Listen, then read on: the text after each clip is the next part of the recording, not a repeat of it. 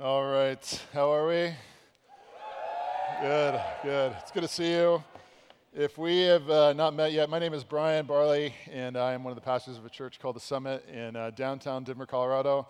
There are a few stereotypes of Denverites that I feel like I should address on the front end. One, this beard is not a fashion statement. This is not a desire to increase my level of hipsterness, coolness, relevancy. This past week in Denver, Colorado, it was 8 degrees. Not 80 degrees, not 80 degrees, 8 degrees. So this sweater for my face helps me survive the winters in my neighborhood. The second thing people always ask me, I actually got asked it 3 times today, I think, is do I ski? I do not ski. I don't ski. So when you're picturing me in my city, do not picture me skiing from coffee shop to coffee shop or something like that. I am walking with a sweater on my face from coffee shop to coffee shop and restaurant to restaurant. The third question I get a lot of times asked about Denver is Denver a hard place to start a new church? It is. It is a very difficult city. It is a very weird city. The gospel is very peculiar there. I feel like the best way to capture the oddness of my city is to tell you a little bit about the space we meet in. We meet in a renovated warehouse, and we meet in the middle of the city and right off a street called Larimer Street. And Larimer Street right now is maybe the kind of the coolest street to be on in the city. We were there before it was cool, but now it's cool. And there's restaurants and shops and bars and all this sort of stuff. And in our warehouse, we have, I don't know if you can picture this. So imagine this is a warehouse, and imagine that wall over there. Almost the entire wall is like a giant bay door that you can push a button, and it comes all the way up. Well, back in 2012, we used to actually hold our services when it was warm outside with the bay door open so that as we were gathering together as a church, you could look out from the bay door as we are gathering together as a church onto Larimer Street and see people walking back and forth to coffee shops and bars and restaurants like that. And it was always a bit distracting for me. Like the people enjoyed it. They thought it was kind of nice and lovely and a cool breeze would come in. It was terrible to preach in because you just perpetually saw people walking by and looking in, and it was like a highly distracting thing. And the October of 2012, the Sunday before Halloween, I finally, after this, was like, we got to shut this thing. I would look out onto Larimer Street, and not only were people walking by, but they were walking by in their Halloween costumes. So I'm up here preaching, you're locked in, hopefully I'm impacting your life, and I'm looking out, and it's like, there goes Batman, okay, what's up? And there goes Superman, and there goes the Incredible Hulk, and then all of a sudden, this dude walks by, and he's dressed like Jesus. So he walks by, and the bay door's open, and I'm preaching, and I'm trying to keep my train of thought going, is not let everybody else see what's going on. And there goes Jesus Christ. Well, a dude dressed up like Jesus Christ. And he's looking in the bay door, and he sees me preaching like this. And then he looks up, and we have a giant neon sign. This is a Summit Church that flickers onto Larimer Street. And he realizes that he, dressed as Jesus Christ, is staring into a church proclaiming the real Jesus Christ. And we lock eyes, and I'm still preaching the sermon as we are looking back at one another. And finally, he just waves and goes on drinking. And I'm like, there goes Jesus. That sums up what it's like to plant a church in my neighborhood. Jesus is viewed sort of with the same seriousness as Superman, Batman, or the Incredible Hulk. We'll dress up like him for Halloween, but he is definitely not deserving of our worship and our obedience. And so, with all of that said, here's kind of the heart of what I want to challenge you towards tonight. I want to challenge you to be different for the glory of God. I want to challenge you to delight in being different. And really, in so many ways, that's what captures the heart of what's happening in the Sermon on the Mount, is Jesus trying to differentiate his people from the surrounding culture in which they exist. Even like the regular repeating of the language, you've heard it said, but now I say to you, in there is even a language differentiation, isn't it? Right? Like you used to believe culturally it's supposed to be like this. Well, I've come to tell you that you are meant to be radically different. He is forming in this. Here's key in understanding the Sermon on the Mount, that he's not just giving a bunch of instructions, he's not just giving a bunch of do's and don'ts, but he's forming a kingdom people who model kingdom living.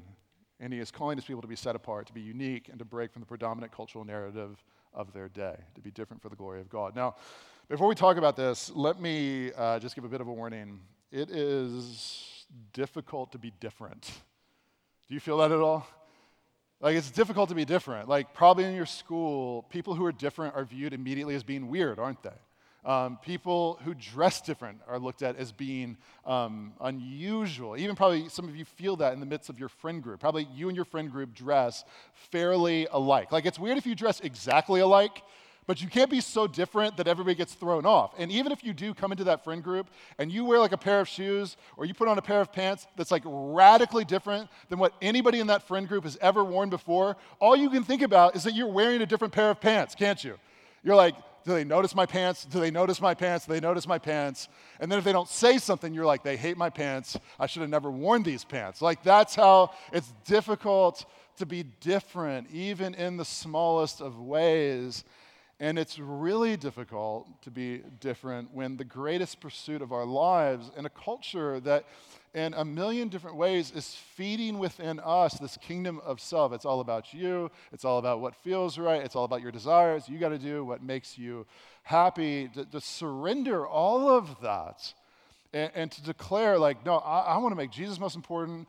I want to lay down my life. I want to lose my life so that I might find life. Like, that's weird. That's different. That's unpopular, and it's really difficult. But what I hope, if you struggle with that difficulty, and I think we all do, like, if you're on a sports team, if you're in a school where, like, you want to do something more than cultural Christianity, you want to do, like, authentic biblical Christianity. Like, I want to do the real thing.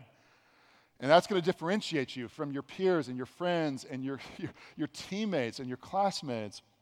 What I'm hoping will happen is in the first 2 verses of the Lord's Prayer from Matthew chapter 6, there's this tremendous comfort that comes to you that gives you permission not only to be different for the glory of God, but to understand that's actually where your deepest joy, your greatest happiness, where the greatest sense of purpose for life is actually found. So that's what we're going to do. We're going to dive into the first 2 verses of the Lord's Prayer as we continue in this sermon on the Mount. I hope it's helpful to you. I didn't grow up in church. Like I said this morning, this is my 3rd time at Impact, so this is my 3rd time at a student thing ever, because we don't really have these things in Denver, so it's really good to be here. A lot of you have done this a lot more than me. So for me, my familiarity with the Lord's Prayer was before football games. We'd pray it. We didn't talk about what the significance was whatsoever. It was just sort of this vague, like, yeah, I hope God helps us murder those dudes for his glory. Like, let's do it, and it's like, what does this mean? Like, what are you talking about? It's just like this empty ritual, like we just pray it so we can win. So I'm hoping that if that's the way you think about the Lord's Prayer, this actually gives you a little bit better news than this. So here's what we're going to do. 2 big ideas. We're going to talk about the comfort that comes from the Father, and we're going to talk about the kingdom of the Father that really emerges in the opening 2 verses of the Lord's Prayer. So the context of the conversation is Jesus is teaching those who are exploring following him how to pray. And he says this in verse 9 of Matthew chapter 6. Pray then like this: Our Father in heaven, hallowed be your name. Now, this is what's so important, all right? Is Jesus is giving you a call to give your life away for the kingdom of God, which is immediately what he was going to say next. As Jesus is giving you a call to give your life away for the kingdom of God, he's immediately rooting this call in a declaration that you are something more than a mere citizen in a political regime, something more than a mere soldier receiving marching orders from a king, but you're a son or a daughter in the loving arms of a heavenly Father. So that we can declare in what Jesus is saying here, I am more than a citizen in a regime, I am more than a soldier in an army, but I am a child in the loving arms of a heavenly Father. Now, this is a really powerful cultural theme. Think about this in your own life. Nothing really impacts our lives quite like our relationship with our dads. The theme of fatherhood is one of the most powerful themes that you see in all of culture. So, for example, I'll give you a couple examples I saw over the past year. Anybody see Into the Spider-Verse? Anybody see that movie? Yes. That was my favorite movie the last year. I saw it 3 times in theaters. I kept trying to find people. I'm like a giant superhero nerd, so if I just sort of throw out a Thanos quote here or there, it'll just roll with it, okay? My church always judges me for it. I feel like this is a safer place for me to be like, I'm a total nerd, hopefully for the glory of God. So Into the Spider-Verse, right? Like there was, it's like all about this evolution of kind of a boy becoming a man and finding his identity, but the theme of fatherhood and Miles Morales' relationship with his dad, that was one of those predominant themes of that film. I don't know if anybody played God of War, the game of the year over the last year. Like at the root of the most popular video game of the last year is this theme of fatherhood. It is inescapable in our cultural influences of the day because nothing impacts our lives quite like the theme of fatherhood. And all of this is going back to what Jesus is acknowledging in verse 9, that before we give our lives away for the kingdom of God, we have to understand the heart of God as our heavenly Father. Okay, this is really important for you to understand. I'm going to say it again. I know I'm saying the same thing over and over again. It's not because I'm lacking of material. I just really want you to understand this. Before we give our lives away for the kingdom of God, we have to understand the heart of God as our heavenly Father. We have to understand this theme of fatherhood. So let's try to push into this a little bit. So a little bit about me. I am a dad. I'm a dad of 2 girls. I'm going to show you the obligatory family photo here. This is us. This is the only time I've worn a tie in the last 2 or 3 years, but we were at a wedding, and so I dressed up. So that's me. Over to the left is my beautiful wife, Megan. She is holding our oldest daughter, Hannah, and I am holding our youngest daughter, Gracie. Our family is a little unusual in that my wife is half Peruvian. My oldest daughter is adopted from Taiwan, which is a little country off the coast of mainland China. And then Gracie, if you can't tell, has my skin tone, and she is biologically ours. So we always, when Gracie was born, we were always hoping, like, get the Peruvian skin tone, and she got the Irish skin tone. And so we just go to the beach, and we're just in the shade the entire time because we don't tan, we burn. That's what we do. Now, my introduction into fatherhood was with Hannah there over to the left. And maybe you'll just file this away for there she is right there. You can go ahead and go to it. Go ahead. Give the people what they want. There she is right there. Will you hear anything else I have to say at this point? We'll have to take another picture at some point. So that's her. That's on her first day of preschool. She is rocking the Spider-Man high tops, if you can't tell. We try to teach her it's not a contest to be the coolest kid in school, but if it was a contest, she would win with those shoes. And and so there she is right there. And so we adopted Hannah from Taiwan. Go ahead and take the picture down so people can concentrate on what I have to say from here on out. All right. So maybe you'll file this away for some of you 20 years from now. But sometimes in culture and even in church culture, choosing to adopt is just because you can't get pregnant. A lot of times people even assume that, you adopted because you couldn't get pregnant. That was never me and my wife's story. We wanted to prioritize growing our family in adoption because there's kids all over the world who need parents and need people to intercede for them and advocate for them. And so we felt like God uniquely called us to prioritize growing our family through adoption. And it was a really difficult process. I was getting my hair cut 2 days ago, and the lady cutting my hair was asking the story. And she asked, was it hard? It was so unbelievably hard. We waited over a year to get matched with a child. And on May 5th, 2014, we got a phone call telling us that we had a little girl in Taiwan waiting for us. Did we want her or not? Of course we want her. Cinco de Mayo, best Cinco de Mayo of our lives. A couple weeks later, it was the Friday of Memorial Day weekend, and we get a second phone call from Taiwan telling us that the political climate of Taiwan is changing, and the laws are changing, and basically, if we do not get in the necessary paperwork to say we want to adopt Hannah, that's what we had decided to name her. If we didn't get in the paperwork to adopt Hannah, by Monday, she would be under the new system as opposed to the old system, and consequently, she'd be stuck. She wouldn't be able to come home. And so they said to us, you need to get this paperwork in now. So literally got that phone call. My wife and I hop in our car, and we drive into the city, and we go to the FedEx/Kinko's to get this paperwork sent off overnight. Doesn't matter what the price is. And so I dropped my wife off at the FedEx Kinko's. I live in a city. There's no parking, so you never just pull in front of something, park, and go in. You drop off your wife, and then you circle the block 17 times. So circle the block, circle the block, circle the block, circle the block, finally find a spot way far away, pay the meter, walk to the FedEx Kinko's, and I walk in through the double doors, and I see my wife hunched over like this, just weeping, and she looks up at me, and she says, "It can't get there in time."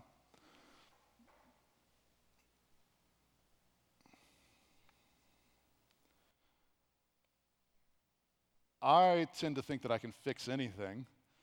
So I was like, well, they haven't talked to me about this yet, right? So I go to the workers, it's you don't understand, this is really important, this has to get there.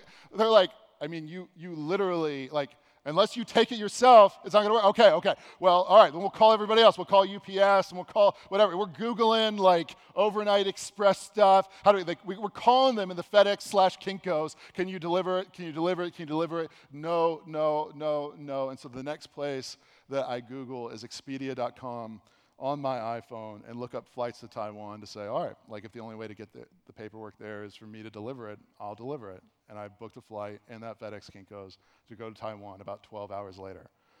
Is that inconvenient? Yes, it is. Is a flight to Asia on 12 hours notice expensive? It is, in case you were ever curious about it. And did I know exactly how it was going to work? I didn't. Okay, so the next morning, that night we go home, pay for the flight, money's no object, pack my bags to go to Taiwan for some indefinite period of time with paperwork. Hop on this flight, fly there. I do not like flying.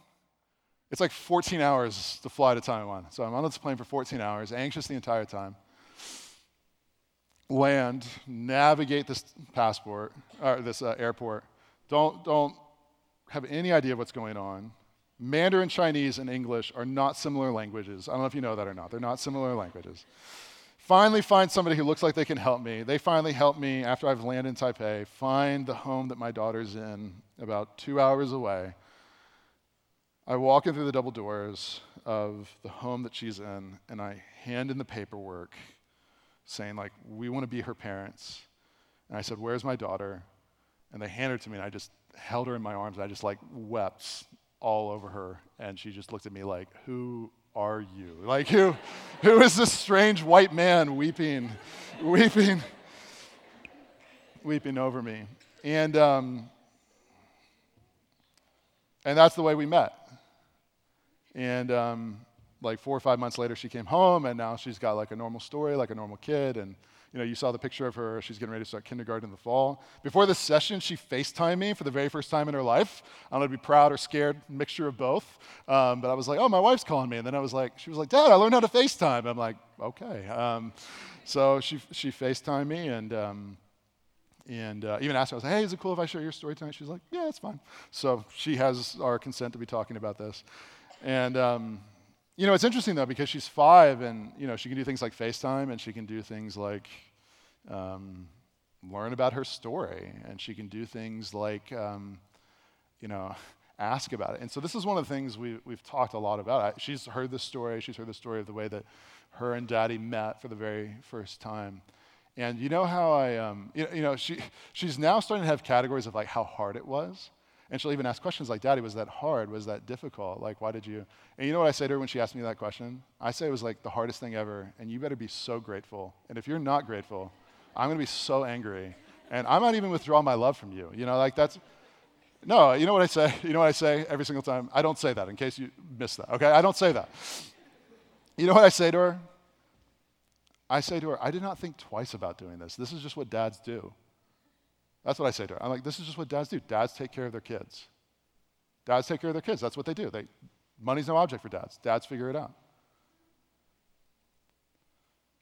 Here's what's so amazing to me about that particular reality is later in the Sermon on the Mount, Jesus is going to radically redefine our understanding of the fatherhood of God. And here's what he's going to say in Matthew chapter 6, verse 11. He says, if you then, who are evil, know how to give good gifts to your children, how much more will your Father who is in heaven give good things to those who ask him? The point of me sharing that story is not you guys being like, wow, like what a dad. The point is to be like, for any dad who loves his kids, that's the way we take care of our kids. And what Jesus is saying is he's giving a radical redefinition of the fatherhood of God is, yes, even you, Bryan Barley, who are totally depraved and sinful, instinctually love giving good gifts to your kids, fighting for your kids, protecting your kids. Money's no object for your kids. And if you understand that and are sinful, how much more so is the goodness of God infinitely incomparable in his love for his children.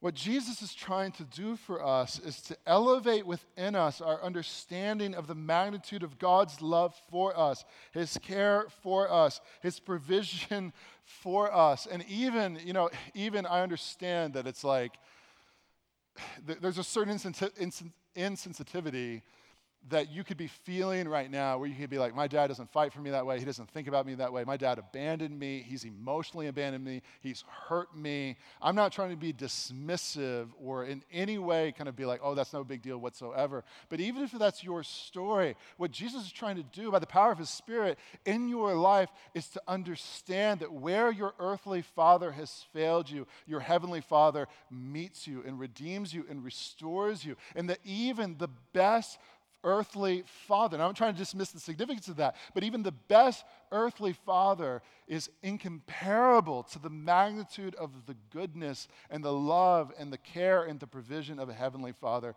who loves you infinitely more than that. And so what happens for us then when Jesus in verse 9 is recalibrating our hearts and minds to begin with our Father in heaven. And as he prepares to give our lives away for his kingdom, he's trying to help you understand that this call in your life is not just, again, you're sort of this like cog in a machine called the kingdom of God, and you better accomplish its will. Like, you're not just an employee in the company. You're not just a citizen in a larger political regime. You are look at me, you are a beloved daughter of the King of the universe. You are a beloved son of the King of the universe. You have a heavenly Father who loves you. If you're impressed at all with my story of like, oh, going to Asia and all that money, you know what's infinitely more complex than going from the U.S. to Asia is stepping out of heaven into history to redeem broken sinners. You know that? Like, you know what's infinitely more costly than like Expedia.com on 12 hours notice to go to Taiwan? It is expensive, okay? I'm not trying to dismiss that. We're still figuring it out a little bit. But you know what's more costly than that? The Son of God on the cross in our place, taking our sin so that we might be redeemed and reconciled back to a God who loves us and made us. And all of that then, when Jesus is saying then like, hey, you should put the kingdom of God first, our response should never be one of like dutiful obligation. Oh, I guess I got to do this, so I need to go to the good place as opposed to the bad place one day when I die, if those things are even real. That's not a compelling vision for life. And you know what? And that guilt will only sustain you for a little period of time. But a glimpse of the Father's love for you will sustain you until you come to breathe your final breath. And to say, this is the good life. This is the life that's truly life. This is worth me being weird for and different for and mocked for, and to look like I'm losing to everybody else around me when really our glimpse is on Christ and Christ alone. To say, no, that's the life that's truly life. And consequently, that's what I will give my life away to. Now, all right, so he's rooting us in the fatherhood of God. All right. Secondly, then, how much time do I have? Which one's, oh, okay, that one's counting down. Okay. I just sort of black out for a second. Now I'm back. Okay. Secondly, comfort of the Father, the kingdom of the Father. So immediately following Jesus telling us about God's fatherhood, he tells us then about God's kingdom. He says this in verse 10, your kingdom come, your will be done on earth as it is in heaven. Now, it's interesting. Let's do some fun exegetical work. It's interesting because the theme of the kingdom is so predominant if you read through Matthew 1 up to this particular point. So, for example, you see that Jesus is born in the context of one of the most corrupt kingdoms in the history of the world. The guy's named Herod. Do a Google search about him. He was simultaneously one of the most powerful and most corrupt people ever, one of the worst political regimes in the history of the world. This is the context into which Jesus chooses to be born. It is a declaration of war against the earthly principalities and evils of the day. Jesus truly is born, incarnated into enemy-occupied territory. Then you fast forward to Matthew 3. John the Baptist kicks off the ministry of Jesus by declaring, repent, for the kingdom of God is at hand. You fast forward to Matthew 5, Jesus echoes the exact same thing. Repent, for the kingdom of God is at hand. And then we come again here to the kingdom of God being referenced again here on the Lord's Prayer. Now, as we kind of try to wrap our mind around what is God's kingdom, I want to talk to you about three particular realities that I think are orbiting around this central idea. I'll give you a simple definition, then we'll try to unpack what it looks like in our lives. So, as we think about the kingdom, three ideas. One would be God's reign. That is, that God is king, that God is exclusively deserving of being the ultimate authority in the universe. That our minds should just go, is if there is a God, if the God of Genesis 1:1 is real, like he is the one who's in charge. He's the one who's in charge. Not me, not that celebrity, not that cultural influencer, not that Instagram influencer who's not actually influential whatsoever. Whoever, it's like God is king, all right?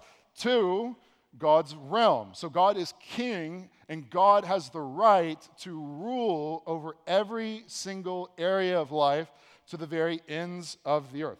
Every area of life to the very ends of the earth. A guy by the name of Abraham Kuyper, he declares this, the famous statement, "There's not a square inch in the whole domain of our human existence over which Christ, who is sovereign over all, does not cry, mine." Three, so God's reign, he has the right to rule.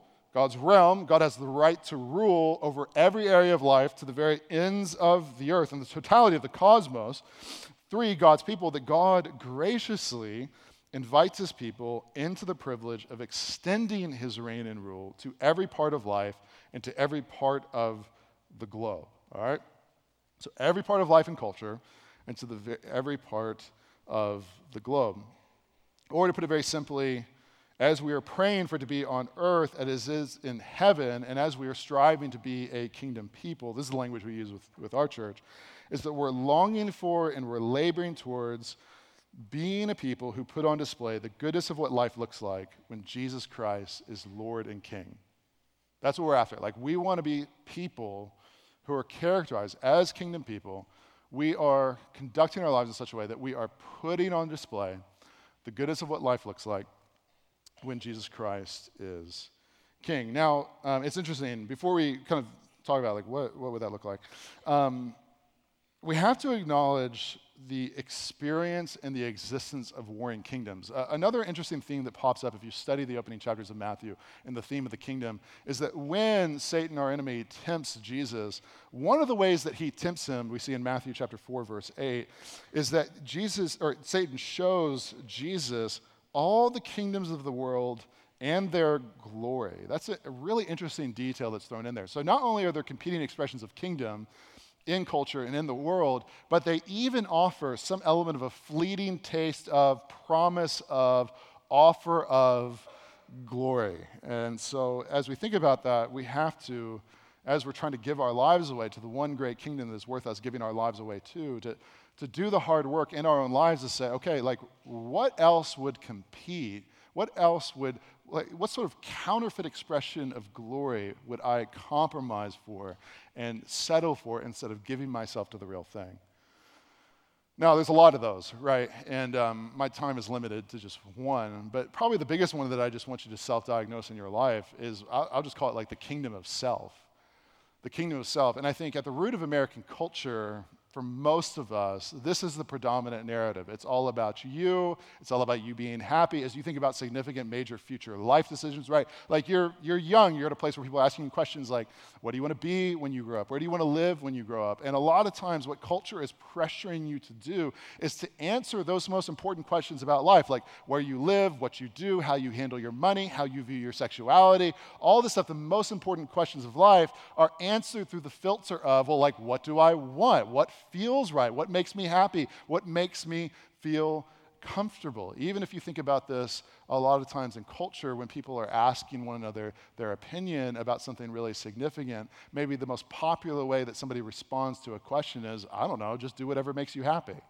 Anybody ever heard that before?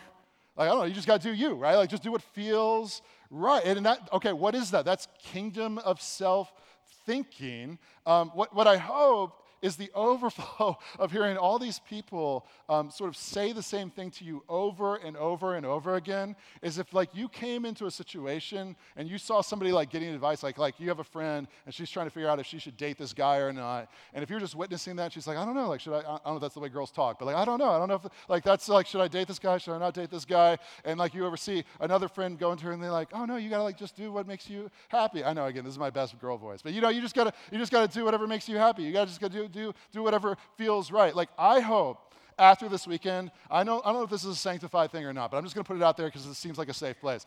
I hope that if you're witnessing that conversation go down and you see one friend trying to make like the most important decision about her life in that moment, and another friend counsel her with the advice of like, you just got to do whatever makes you happy, like that would not be appealing to you. It would be gross to you. Like it would just be disgusting to you. Like you would throw up a little bit in your mouth in response to the grossness of like, oh, that is kingdom of self thinking. I want to totally turn that upside down, and I want to see the people in my sphere of influence not make the most important decisions of their lives through the lens of what feels right or what makes me most happy or through the lens of selfishness, but instead I want to see the people around me reintroduced to the God who made them, and consequently have that be the lens through which they make the most important decisions of the way that they handle themselves, and understand that actually their deepest joy and satisfaction is found in there.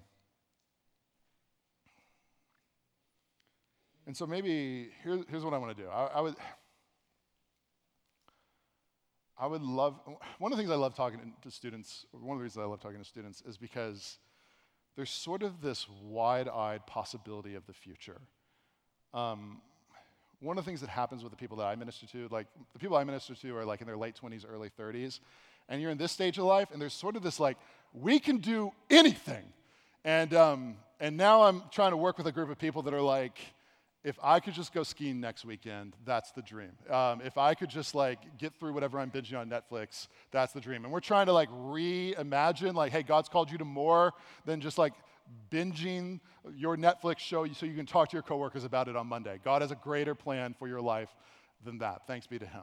So there's this wide-eyed optimism, right? This sense of like, gosh, I could do anything in my future.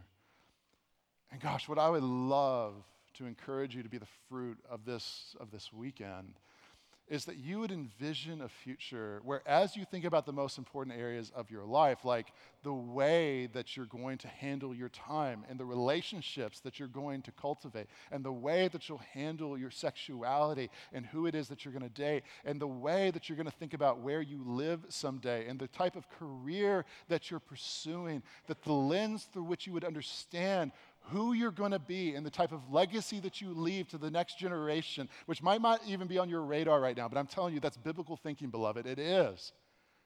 That the Bible is a book that's perpetually challenged you, even from your youth as the culture would identify you, but you're not. You're adults to think long about your life and to think about what sort of world am I living behind me 100 years from now. And to say that kingdom of self thinking destroys, kingdom of God thinking leads to flourishing, and God getting the glory and us getting joy and us leaving in our wake a godly legacy so that our children and our grandchildren would rise up and call us blessed someday. And so as you're thinking about like the lens through like, okay, where is it that I'm going to live? That the place you go is not like, hey, where's coolest, where's safest, where's most comfortable, where's closest to my biological family because like my mom would kill me if ever I move away ever. But instead to say, like, where could I make maximum kingdom impact? Like, what if just even you in this room, I'm not talking like the churches across the globe, but I'm talking about like, what if hundreds of students counterculturally thought about where they live for the next 20 years through the lens of maximum kingdom impact? And that would trump everything else, every question of safety, every question of cost, every question of comfort. What could happen for the glory of God? As you think about what you're going to do with your life and kind of what career you're going to pursue and things like that, the lens would not be like, okay, here's Americanism. It's like, how do I get as much money for as little work as possible? That's the American dream. How do I get as much stuff? Yeah, some of you are like, I like that. Okay, I'm trying to get you to a place you throw up in your mouth a little bit when you hear that, right? Like, No, instead, how do I have a job, a career? I'm not saying you have to go into ministry or be a missionary, but maybe you get a quote-unquote secular job that gives you the opportunity to be able to move overseas or to move to a major urban center where it's expensive and you can actually make money to afford there and to fund a new church there. You can do something good for the glory of God that helps the mission go forward in an absolutely necessary way. As you think about your relationships, you wouldn't view them through the lens of selfishness. Right? A lot of times that's the way that we I know that like probably at student conferences, they don't like the guy who's like in his mid-30s being like, back in my day in high school. But back in my day in high school, you go into the lunchroom and you're like surveying. I don't know if you guys are like more tolerant now, but it was like Lord of the Flies in my lunchroom. It was just merciless, right? You've got a hierarchy going on of like coolest to least cool, and everybody is trying to ruthlessly like work their way up the social hierarchy, just totally at the expense of all the people around them. Ruthless, just absolutely, absolutely brutal. And all the while, the people that were viewed as unlovable or uncareable or unworthy of even being seated with were ignored and marginalized and mocked to sort of work their way up that ladder of coolness that like at the top was nothing good whatsoever except being like the coolest person in high school, which once you get my age, it doesn't matter that much, especially if you were like ruining the lives of people in the process of getting there. And instead, kingdom thinking turns that upside down to say, who are the marginalized? Who are the ignored? Who are the people that are thinking about hurting themselves, killing themselves, taking their own lives because they've been mocked and ignored and made fun of again and again and again in all of culture? What makes us cool in this culture is to like make fun of that person and let them know how weird they are and different they are, and instead say, no, as Jesus was to me, so I'll be to them, and I will go to them, and I will love them, and I will see them as an image bearer. It means that as we step out into broader culture and we desire to do justice, we do justice for the glory of God. I'm sure a lot of you are in places where even amongst your normal friend group, it's just sort of like common, it's a common experience for like jokes to be made about people who aren't the same skin tone as you, and for racism to be kind of this humorous thing. And it's a countercultural thing to be like, ha ha ha ha, racism is the best. Let's all laugh about this. But instead of being like that, instead being like, no, those are fellow image bearers. I understand you talk this way just around us, but it's not okay to talk that way in front of me anymore because I love those people. I love them. They're image bearers of the divine who uniquely reflect God's glory back to me. As you look at women who are at risk, that wouldn't be something just to ignore or to just oversee, but instead you would go to those women and care for them. When you look at children who are easy to ignore, instead you would adopt them and care for them and protect them and fight for them and protect and prioritize growing your family by bringing them and welcoming them into yours because that's the way God treated you with his. I know it seems like almost like too much to ask, but this is what Jesus is asking here in the Lord's Prayer. It's like the thing that we, without even thinking about it, pray before football games so that we hopefully win. But Jesus is after something better than that, that actually what would radically reshape our lives is that we would, in every area of life, be different, even if it's a great expense to ourselves. And that the lens through which you think about the rest of your life would be one of not selfishness and not comfort and not safety and not security, but maximum kingdom impact and maximum kingdom glory, because it's there where God's glory is maximized, and it's there where your actually greatest and deepest joy is found as well. So here's how I want to close. I was thinking this afternoon about my daughter's experience of coming into the U.S. It's funny because like a decent amount of my family are immigrants. So like my mother-in-law immigrated from Peru, my daughter immigrated from Taiwan. There's this really interesting thing that happens like when you enter into the country. I don't know if you have any immigrants in your life, but what's interesting is when they come into the country, they and they become citizens of the U.S.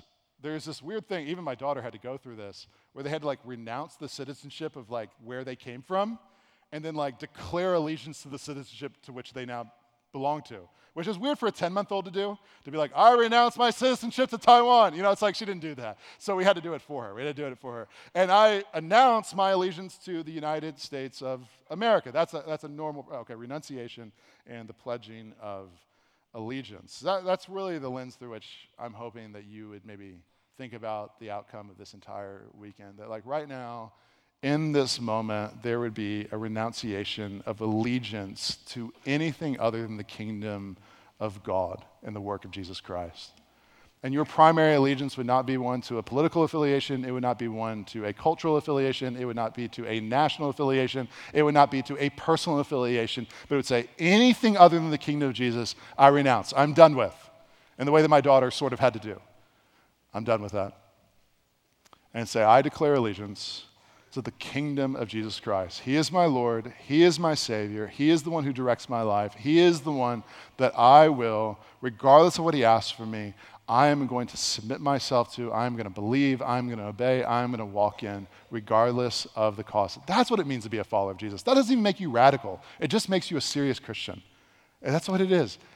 To seriously say the kingdom of God is my primary allegiance, and it's to that kingdom I am going to give the totality of my life. So that's what I want to lead you in praying right now, is just thinking about that and processing that. And maybe even some of you for the very first time are like, you know what? I'm tired of living for the kingdom of myself. And I'm tired of living for the kingdom of like my parents' approval. And I'm tired of living for the kingdom of like what the celebrity, who I don't really know, even though it feels a little bit, because like I can kind of interact with them on social media, says. I want to renounce all of that. And I want to make the kingdom of God my greatest treasure, my singular pursuit, what I make the most important decisions of my life around. Let's pray. Father, we love you, and it's a privilege to come to you as Father. And I just pray even tonight there would be in this moment a radical redefinition of what fatherhood even means. I pray that in particular for the men and women here who the word father is deeply painful and deeply hurtful and feels like something they shouldn't even kind of think about. And that the fatherhood of you expressed in the Sermon on the Mount would provide for us, maybe where there's a lot of restlessness and pain, safety and security. The type of safety and security that puts us in a place where we feel safe to risk for you. We feel safe to fail for you. We feel safe to give our lives away for you. And what I just want to pray for is students here who don't really know you. Maybe they were pressured to be here. Maybe they're in a home environment where it's sort of expected that you like agree to this stuff, and it's just sort of been like imposed on them as instead of being seen as like something to be treasured and to enjoy and to be beautiful. And I just pray that by the power of your Spirit, you would open their heart to see who you are and the goodness. Like, this is not empty cultural religion. This is not tradition. This is the good news of a God who loves us so much, he would come across the totality of the cosmos to redeem us and reconcile us back to himself. And so, God, I pray that the beauty of that would shine in men and women's hearts for the very first time maybe tonight, or maybe even reawakened for men and women tonight. And that the overflow of that safety and that love would just be a real willingness to give our lives away for your glory. And to make some really difficult decisions, to reach out to some really difficult people, to love the people who've been viewed as being unlovable, to love the people on the margins, to see men and women reconciled back to you. Let us risk radically and greatly for your glory and for your joy. Please do this in the power of your Spirit and the lives of your people in the coming weeks and months and years. And we ask these things in the precious name of Jesus. Amen.